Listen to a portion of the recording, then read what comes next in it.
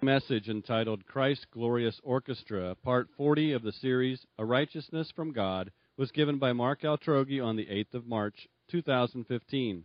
To learn more about our church, please visit sgcindianapa.org. All right.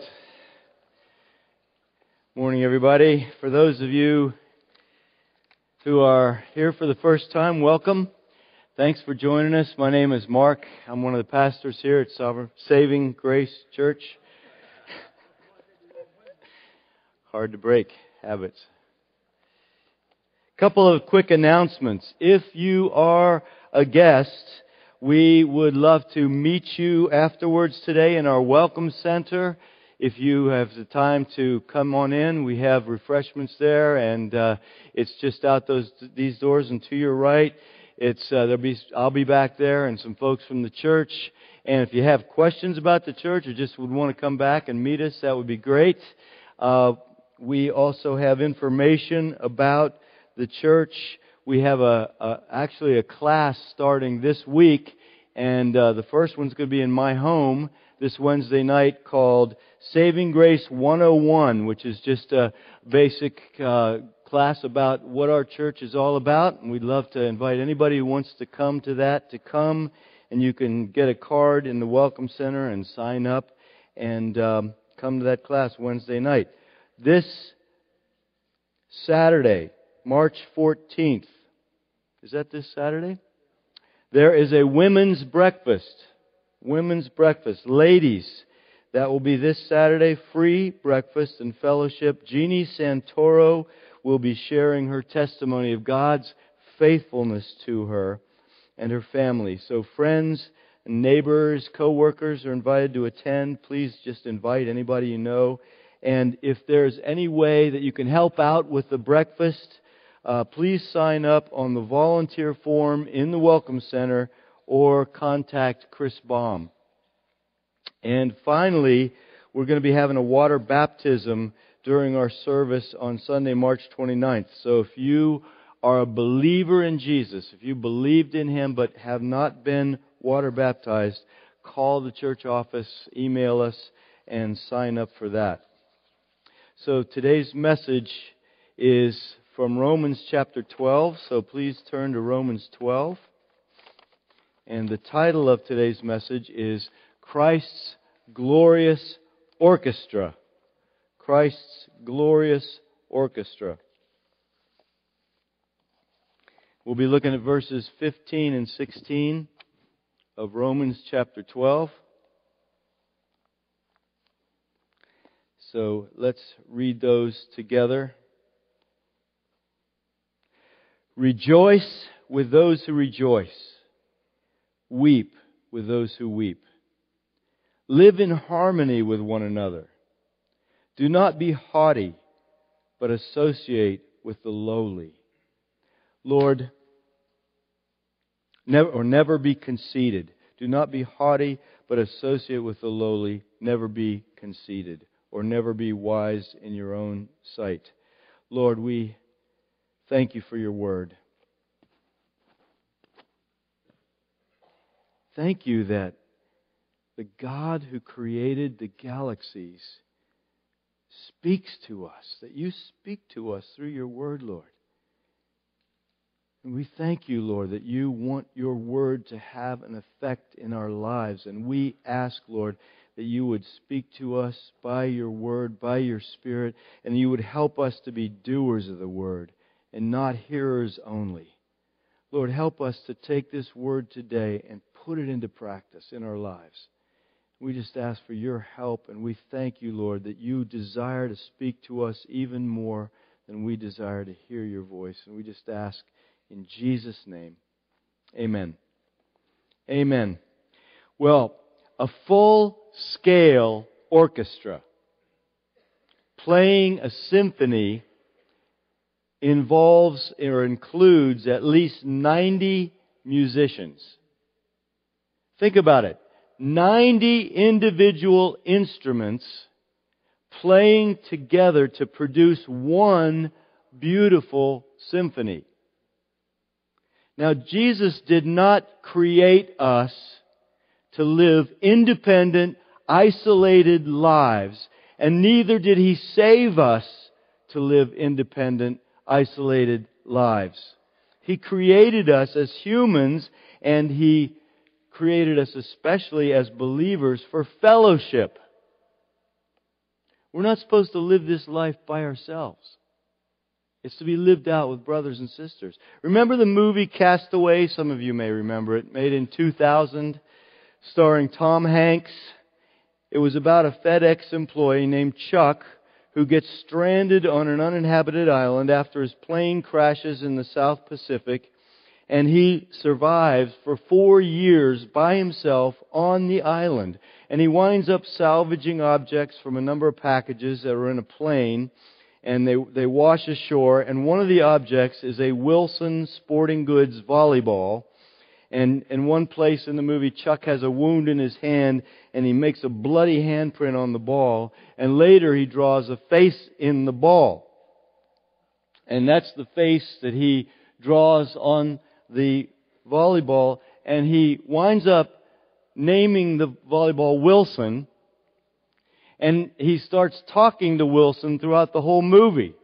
Because we are just not created to be by ourselves and alone. And so he is so desperate for somebody to talk to. He's talking to this volleyball, Wilson. He said, "Hey, Wilson, remember this?" And then in one scene, this tragic scene in the movie, he's on a raft and he's trying to get off the island on a raft, and a storm hits the raft and Wilson falls into the ocean. Now, by this time, Wilson has grown hair. A plant sprouts out of it. So Wilson has this hair, and he's floating in the ocean away from Tom Hanks. And Tom Hanks is swimming out, trying to get to Wilson. And Wilson's drifting away. And finally, Wilson just drifts away. And Tom Hanks is going, "Wilson! Wilson! Wilson! I'm so sorry, Wilson!" It's just a sad scene in the movie. It really touches your heart. But we are created to live together in fellowship with one another. And so Romans 12:5 says, "So we who are many are one body in Christ, and individually members one of another." We have a stake in each other's lives. We're individually members one of another. So we celebrate and we sympathize with one another. We rejoice with those who rejoice. We celebrate. We weep with those who weep. We sympathize. And we harmonize. We harmonize. We're to live in harmony, not thinking that we are better than others or wiser than others. Celebrate, sympathize, harmonize. That's what we're going to look at this morning. So first of all, celebrate and sympathize. We're going to look at celebrate. Rejoice with those who rejoice. Rejoice with those who rejoice. The Greek word for rejoice is directly related to the Greek word for grace. Rejoice, to rejoice means glad for grace. Glad for grace, or to delight in God's grace, or to experience God's grace. God's grace is His unmerited, undeserved, lavish kindness. So to rejoice with those who rejoice means we are glad when we see God's grace in others' lives. We are glad for the unmerited, undeserved blessings that God pours out on others. There's no room for envy or jealousy when we see others blessed. You know, God has poured out lavish, incredible grace on each and every one of us who've believed in Jesus, in saving us and adopting us as God's own children and making us joint heirs with Christ. It says in the book of John, from His fullness we have all received grace upon grace. John 1:16, from His fullness, from God's lavish fullness, we have all received, it says, grace upon grace, like wave after wave of the ocean of God's grace just pouring upon our lives. So why would we be jealous of others when God pours out His grace? You know, the poorest Christian in this world has more wealth and more spiritual riches than Bill Gates or Warren Buffett. We are rich. I'm talking to a room full of rich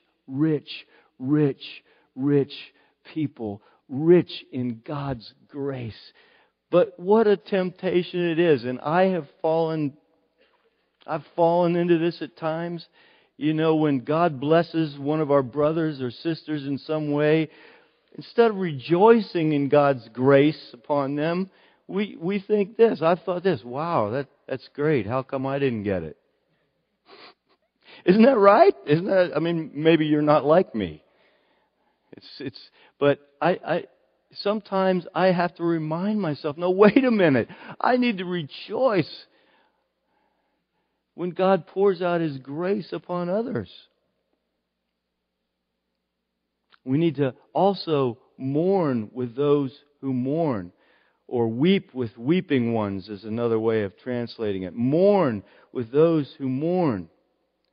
We're to have sympathy for one another in our suffering. The Bible says if one part of the body hurts, the whole body hurts. If I stub my toe, and it's just excruciating pain, my fingers don't say, oh, that's too bad, that's none of my concern, that's the toe. No, my whole body goes to the toe's rescue. It's like, oh. You know, my whole body is caring about that little toe. You know, mourn with those who mourn. We're to bear one another's burdens, have compassion on one another. And that is not always natural. It says in Colossians, I believe, put on compassion. We have to say, Lord, help me to be compassionate. You know, I don't know what it is about human beings. I've done this myself. So often when believers go through tragedies or painful circumstances, why is it the first thing we do so often is we feel like we need to give them advice?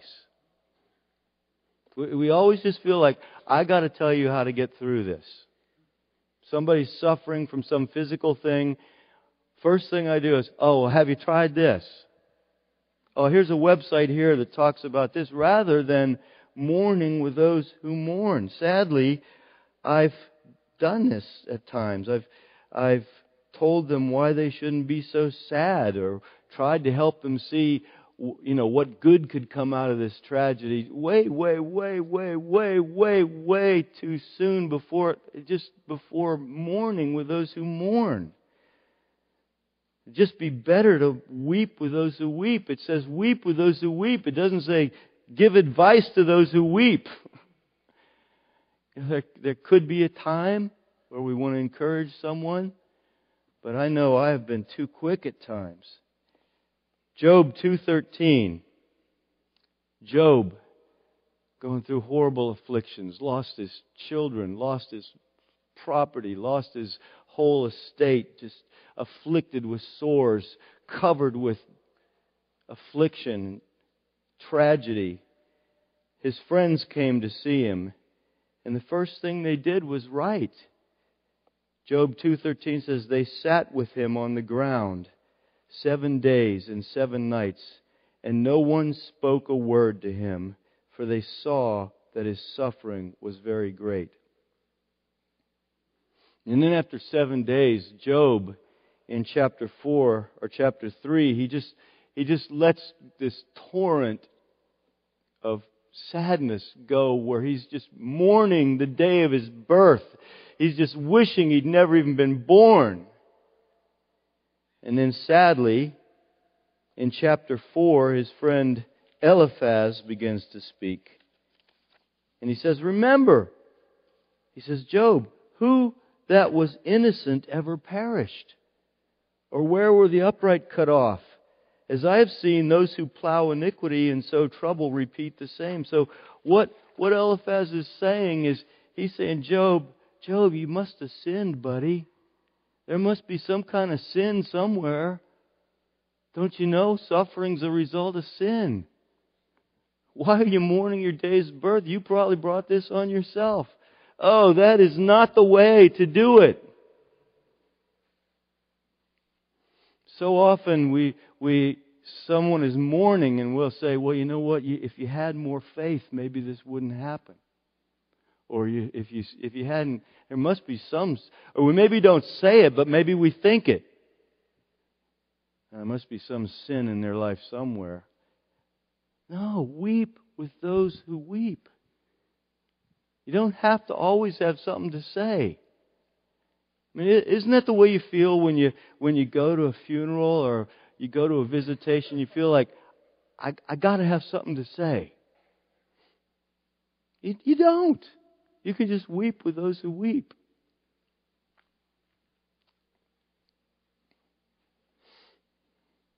Rejoice with those who rejoice. When God pours out His grace in someone's life, let's rejoice. It's not like you don't have a ton of grace. And let's weep with those who weep. The next thing that Paul urges us, God urges us in His Word, is to harmonize. So it says, live in harmony with one another. Live in harmony with one another. Do not be haughty, but associate with the lowly. Never be conceited, or never be wise in your own sight. Now the new NASB, New American Standard, it says, be of the same mind toward one another. Do not be haughty in mind, but associate with the lowly. Do not be wise in your own estimation. See, the translation of the New American Standard is a little more accurate because the Greek word for mind is used twice.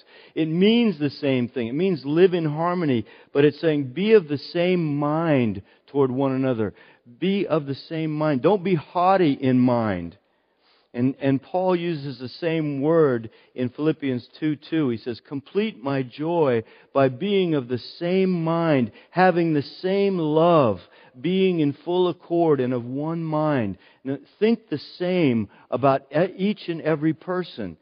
In other words, don't be haughty in mind. He says, but associate with the lowly. He means think of one another as all equally valuable in God's sight. We are to have the same mind toward everyone. We want to think of everyone as equally valuable in Christ, as equally the same worth in Christ. There's no one in Christ who is worth more.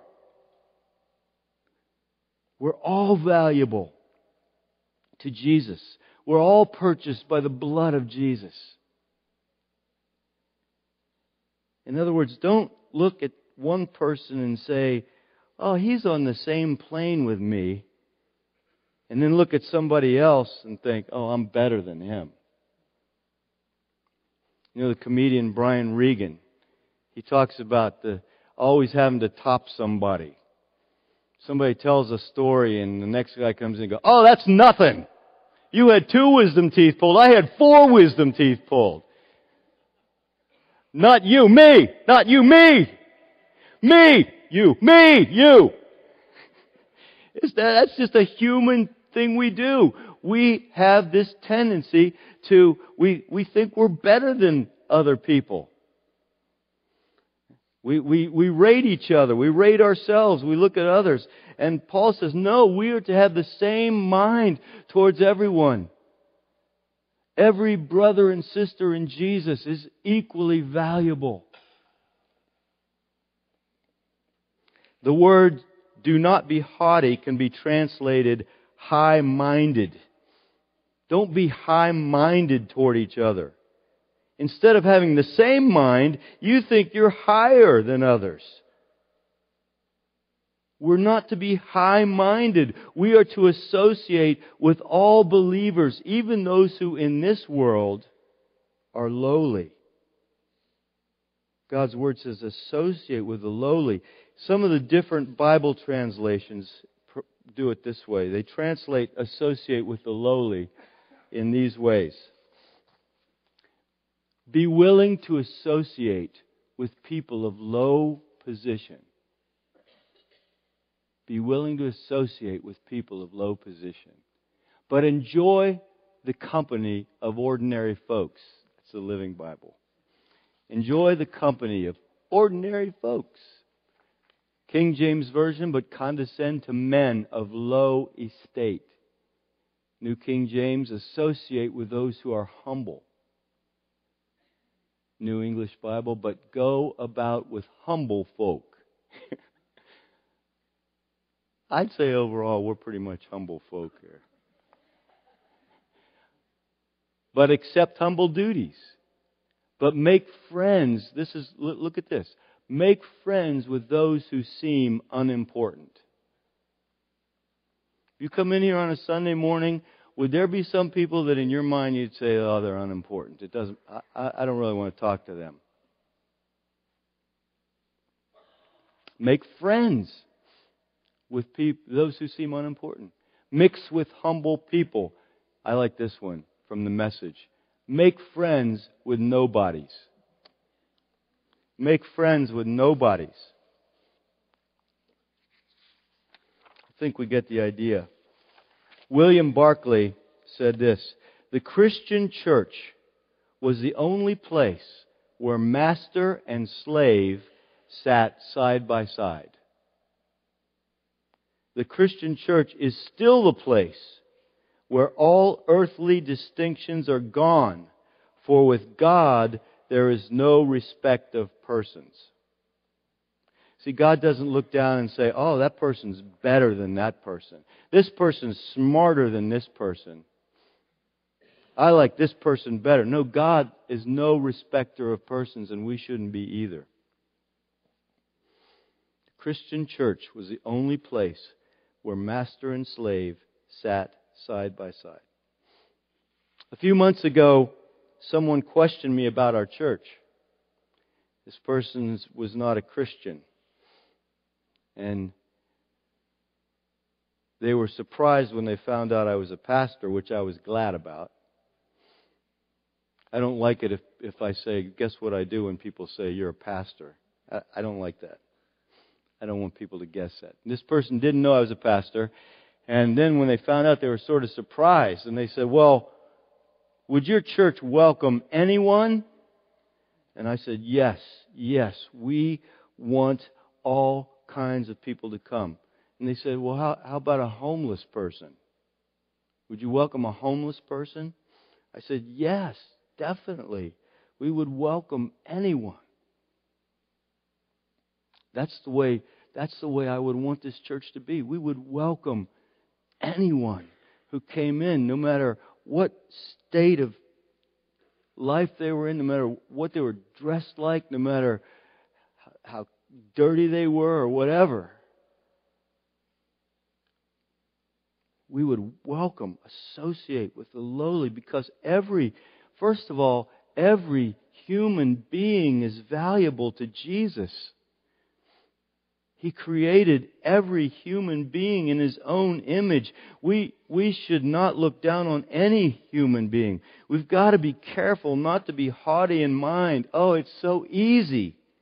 And I've done it. It's so easy to look down on others and not want to associate with them. That person is not really in my class, my social class, or they don't dress nice, or I don't like that guy's hair. What's with that Leland Bennett? Just kidding, Leland. I can say that because I had long hair at one time. And one time you, and later in your life, you will look like this. We can say, oh, they're dirty. Say that person isn't clean, or they're dirty, or they use poor English. Or, oh, they homeschool. They're weird. Or, oh, they send their kids to public school. Or, they don't vaccinate. Or, oh, they do vaccinate. Or they're uneducated. Or you might say, you know that pastor in the church, Bob Mundorf? He eats rattlesnakes. Or you might say, you know that Pastor Mark, who was an art major and in a rock band? He couldn't gut a deer if his life depended on it. See, that's the way we think in this world. We just all the time, we think like that. We're constantly judging people. When I was in high school, there was a place on Philadelphia Street on the second floor, kind of above the 1 hour downtown dry cleaners, if you know where that is. And it was called Teenage. And they had dances every week, and the kids from the high school would go up there, and they often had live bands. And I was in a rock band in high school. We were called the Signets. And there was a rival band called the Gravitations. Actually, that's a much better name. But when the Gravitations would play, we would go up there and we'd stand off to the side, watching the Gravitations, judging them. And they'd be playing, and of course it'd be really loud. So I'd say to the guy in my band, that was the wrong chord. Played an A minor, that's wrong. Yeah, they're not doing it right, are they? Look how that guy's standing. The other guy, yeah, and they're doing it too slow. I just criticized everything I could about them. And then when we'd be playing, we're playing up in Teenage, and there they are off to the side, and I know they're doing the same thing. I'm thinking, go ahead, we're better than you. Well, Jesus didn't think like that. Jesus was not high-minded. He was not haughty. He was God. And yet He emptied Himself and became a human being to come and save us and rescue us from our sins. And He associated with the lowly of His day. He associated with tax collectors and sinners and prostitutes. They were despised. Tax collectors were despised because they ripped people off and they stole from people. And people couldn't believe it. They said He actually eats with tax collectors and sinners. Well, we're to imitate Jesus. We are to have His mindset. We're to see every human being as valuable to God, and especially every believer. Do you know that the Bible says that every believer in Jesus is the apple of God's eye? Every believer is His treasured possession. That God rejoices over every one of His children with shouting. So next time you're tempted to look down on someone, next time you're tempted to not want to talk to someone or be with someone or be annoyed at someone or just want to get away from someone, try to remind yourself how valuable this person is to Jesus. And if we do this, it will result in us living in harmony with one another, which is what the ESV says. Live in harmony with one another. Do not be haughty, but associate with the lowly. Harmony. Harmony in music is caused by taking 2 or 3 or 4 or more different notes, completely different notes, playing them at the same time to make a more beautiful sound than just an individual note.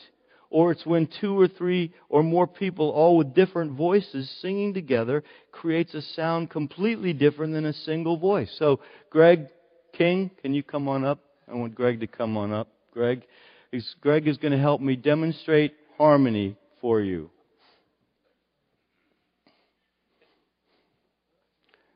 First, Greg, if you could play one note. Is that loud enough? Okay. Play it a few times, one note a few times. Okay, that's not bad. That's a nice sound. Now, how about like 2 notes? Now, yeah. Isn't that much more interesting than just one note? All right, now how about like several notes together? Chopsticks would be good.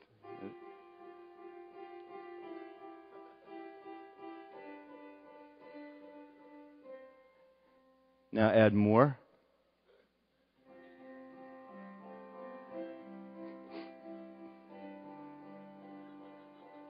Isn't that much better than just one note? Yeah, great, man. That's great. Now, how about what was the song that you were? What's that? In Christ Alone. Yeah, play it just with one note. In Christ Alone.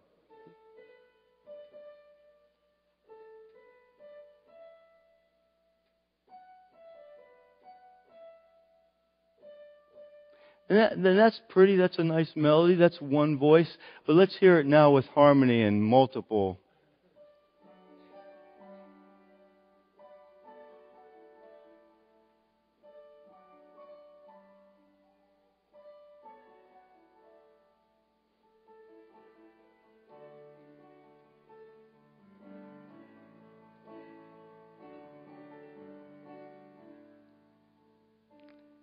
Isn't that great? Isn't that really cool? Great job, Greg. Thank you. Ladies and gentlemen, Greg King. Thank you, Greg. See, when there... Oh, wait a minute. Get back up here.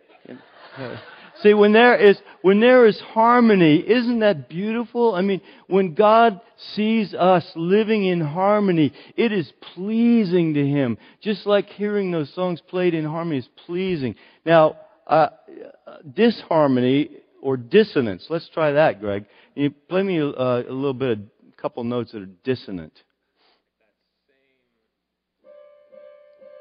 Isn't that a pleasing sound? It's sort of like Psycho or something. Play. Yeah. See, dissonance is not fun. You know, when we're having conflict, when we're looking down on one another, when we don't associate with the lowly, it's like God's like, I can't stand that sound. Now play like on a piano in Christ Alone with dissonance. Here's what God hears when we're worshiping Him on Sunday and we have conflicts and we look down on one another, that kind of stuff.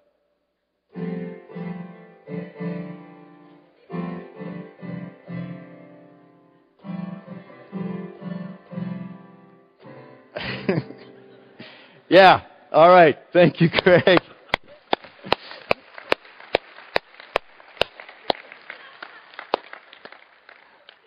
Live in harmony with one another. Think of an orchestra. You know, all these different instruments, 90 different instruments, from violins to bassoons to tubas to flutes to timpani drums. Imagine Zach Collins, our own Zach Collins, who's a tuba professor at IUP.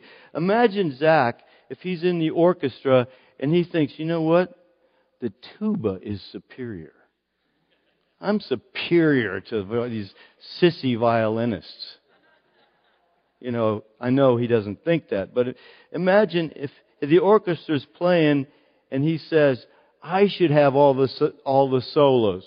And he starts tubing away. It'd just be chaos. But when an orchestra plays in harmony, you get a symphony. And Psalm 133 says, Behold, how good and pleasant it is when brothers dwell in unity. Behold, how good and pleasant it is when brothers are not high-minded and haughty, and when they associate with the lowly, and when they welcome anyone into the church. It's like the precious oil on the head running down on the beard. It's like the dew of Hermon which falls on the mountains of Zion. For there the Lord has commanded the blessing, life forevermore. When we dwell together in unity, it's good and it's pleasant in God's sight and it's pleasant to us. And the oil that they anointed the head of the high priest with was oil that was mixed. It was an oil mixed with 4 of the best spices so that it would be fragrant and refreshing and delightful. And the oil represented the Holy Spirit and His abundant graces. And when we dwell together in unity, the Holy Spirit comes down upon us and just fills us with His grace and power and produces good fruit. And then he says, never be wise in your own sight. And this is the end of this whole section about harmony. Live in harmony with one another. Do not be haughty, but associate with the lowly. Never be wise in your own sight, or never be conceited. Nothing destroys harmony like people who are wise in their own sight. A husband who is wise in his own sight won't listen to his wife. Wives, too. You too. If you are wise in your own sight, if you're conceited, if you're arrogant, you won't listen to your husband.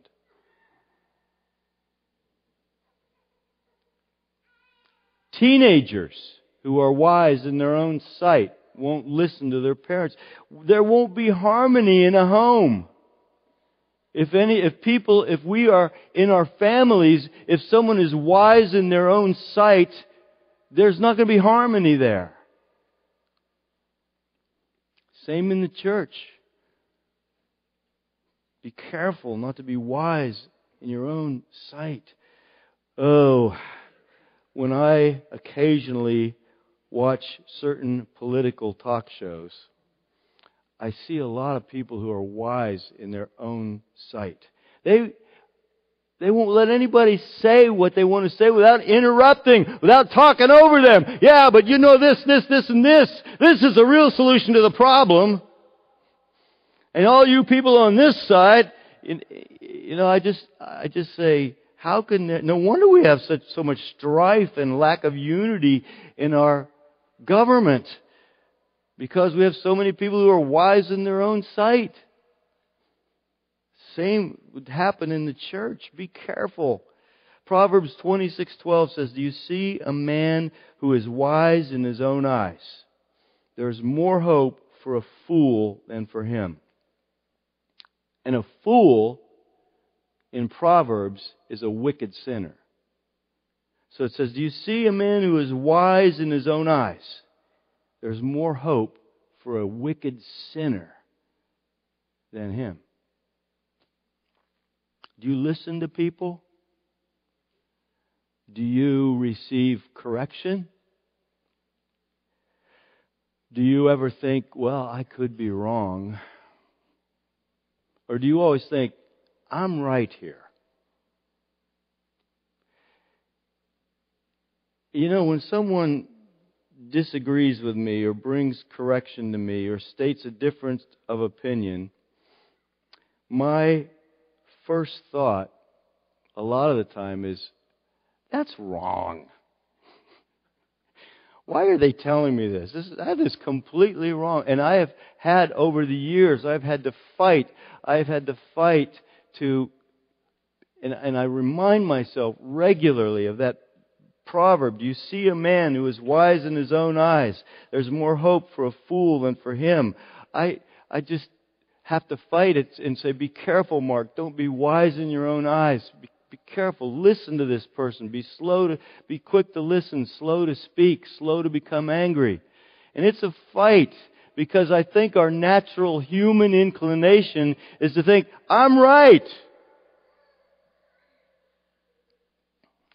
I think that at times in my family. I think that at times when Christy's talking to me. My first inclination is to think, no, you don't see it. No. And I just have to fight that, not being wise in my own eyes. And if we're wise in our own eyes, if we're conceited, if we think we're always right, there will not be harmony. We need to just have this mentality of like, I could I might not be seeing things here quite accurately. I might not quite have a perfect perception of this whole situation. Maybe I need to hear this. Somebody said something to me years ago that's been very helpful. They said, even in the most outrageous criticism, there's almost always something true there that you can find, you can learn from. So, we are not castaways living isolated lives on our own little islands. We are not the tuba that's the star of the show all the time. We are created for fellowship. We belong to each other. We are members one of another. We're to function as a glorious orchestra as we celebrate God's grace in one another's lives, as we sympathize and weep with those who weep, and as we harmonize with each other, as we associate with the lowly, as we're not high-minded, as we're not wise in our own eyes, as we seek to have the same mind and view every single one as valuable in Jesus. And when we do this, then our lives and our worship are like when Greg played that beautiful version of In Christ Alone. Our church then is pleasing to God and brings pleasure to Him and joy to Him and blessing to us. So let's pray. Let's stand and pray together.